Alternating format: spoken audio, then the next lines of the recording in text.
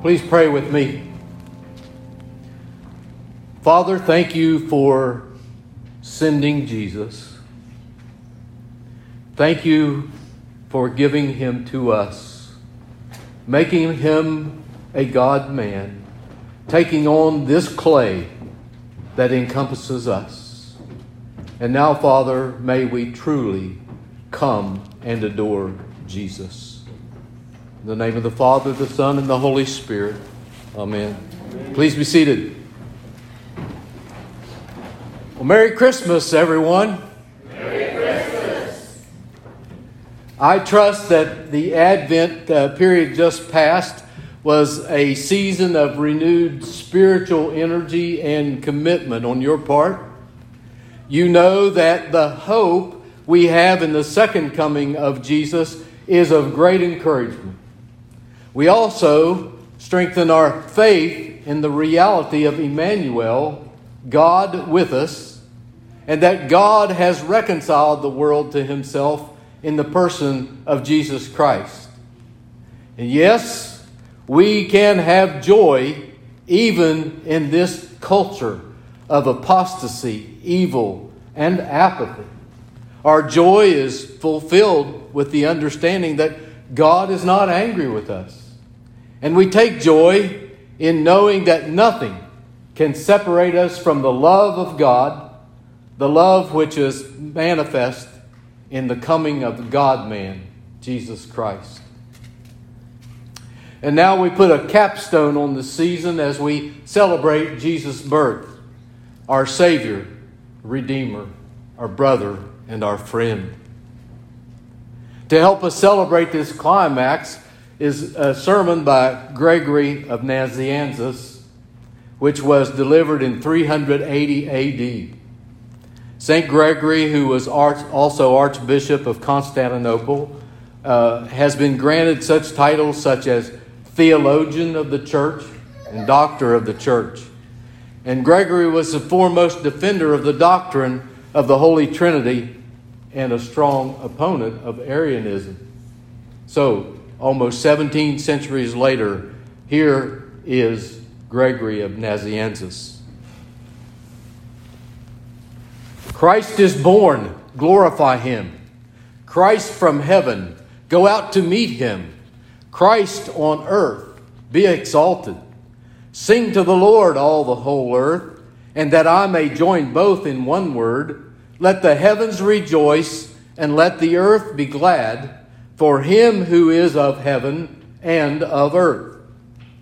Christ in the flesh, rejoice with trembling and with joy, with trembling because of your sins, with joy because of your hope.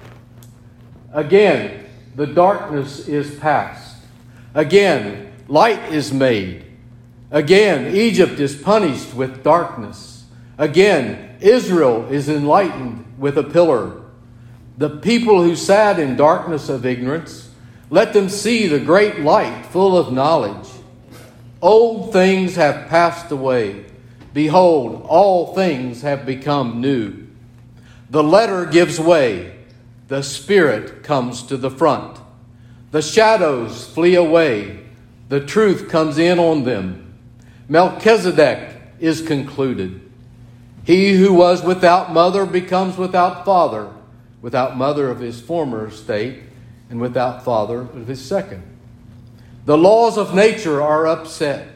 The world above must be filled. Christ commands it. Let us not set ourselves against him. Oh, clap your hands together, all you people, because unto us a child is born, and a son given unto us, whose government is upon his shoulder. For with it the cross was raised up. And his name is called the Angel of the Great Council of the Father. Let John cry, prepare the way of the Lord. I too will cry the power of this day. He who is not carnal is incarnate. The Son of God becomes the Son of Man. Jesus Christ, the same yesterday and today and forever. Let the Jews be offended. Let the Greeks deride. Let heretics talk until their tongues ache.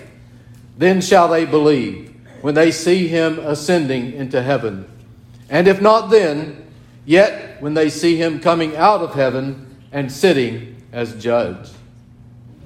This is our present festival.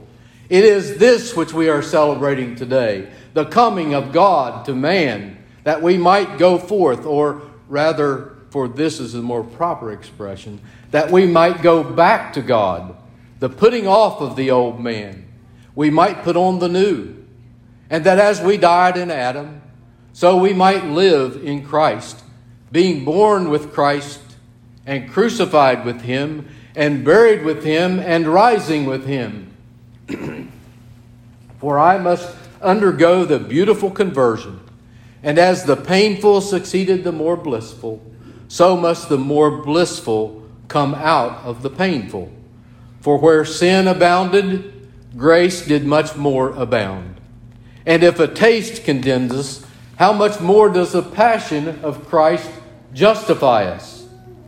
Therefore, let us keep the feast, not after the manner of a heathen festival, but after a godly sort, not after the way of the world, but in a fashion above the world, not as our own, but as belonging to him who is ours, or rather as our master's, not as of weakness, but as of healing, not as of creation, but of recreation.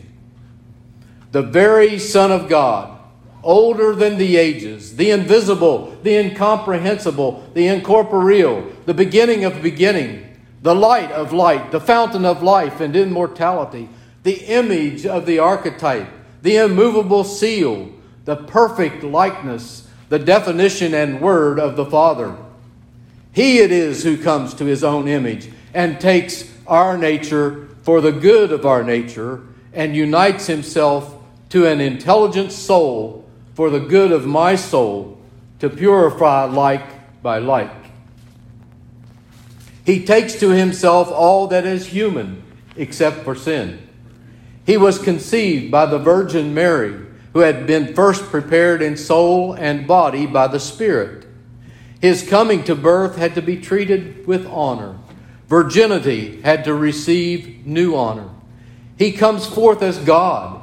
In the human nature he is taken, one being made of two contrary elements, flesh and spirit. Spirit gave divinity, flesh received it. He who makes rich is made poor. He takes on the poverty of my flesh, that I may gain the riches of his divinity. He who is full is made empty. He who is emptied for a brief space of his glory, that I may share in his fullness. What is this wealth of goodness? What is this mystery that surrounds me? I received the likeness of God, but failed to keep it. He takes on my flesh to bring salvation to that image, immortality to the flesh. He enters into a second union with us, a union far more wonderful than the first. Holiness had to be brought to man by the humanity assumed by one who was God, so that God might overcome the tyrant by force, and so deliver us and lead us back to himself through the mediation of his Son. The Son arranged this for the honor of the Father, to whom the Son is clearly obedient in all things. The Good Shepherd, who lays down his life for the sheep, came in search of the straying sheep to the mountains and hills on which used to be offered sacrifice. When he found it, he took it on his shoulders, on the shoulders that bore the wood of the cross, and led it back to the life of heaven. Christ, the light of all lights, follows John, the lamp that went before him. The Word of God follows a voice in the wilderness. The bridegroom follows the bridegroom's friend, who prepares a worthy people for the Lord by cleansing them by water in preparation for the Spirit. We need God to take our flesh and die, that we might live. We have died with him that we may be purified. We have risen again with him because we have died with him. We have been glorified with him because we have risen again with him. And so says Gregory of Nazianzus. I close with the recitation of the lyrics from number 56 in the Lutheran hymnal. Jesus came, the heavens adoring, came with peace from realms on high. Jesus came for man's redemption, lowly came to earth to die. Hallelujah, hallelujah, came in deep humility. Jesus comes again in mercy when our hearts are bowed with care. Jesus comes in answer to an earnest, heartfelt prayer. Hallelujah, hallelujah, comes to save us from despair. Jesus comes to hearts rejoicing, bringing news of sins forgiven.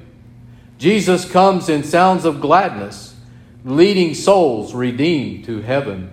Hallelujah, hallelujah. Now the gate of death is riven.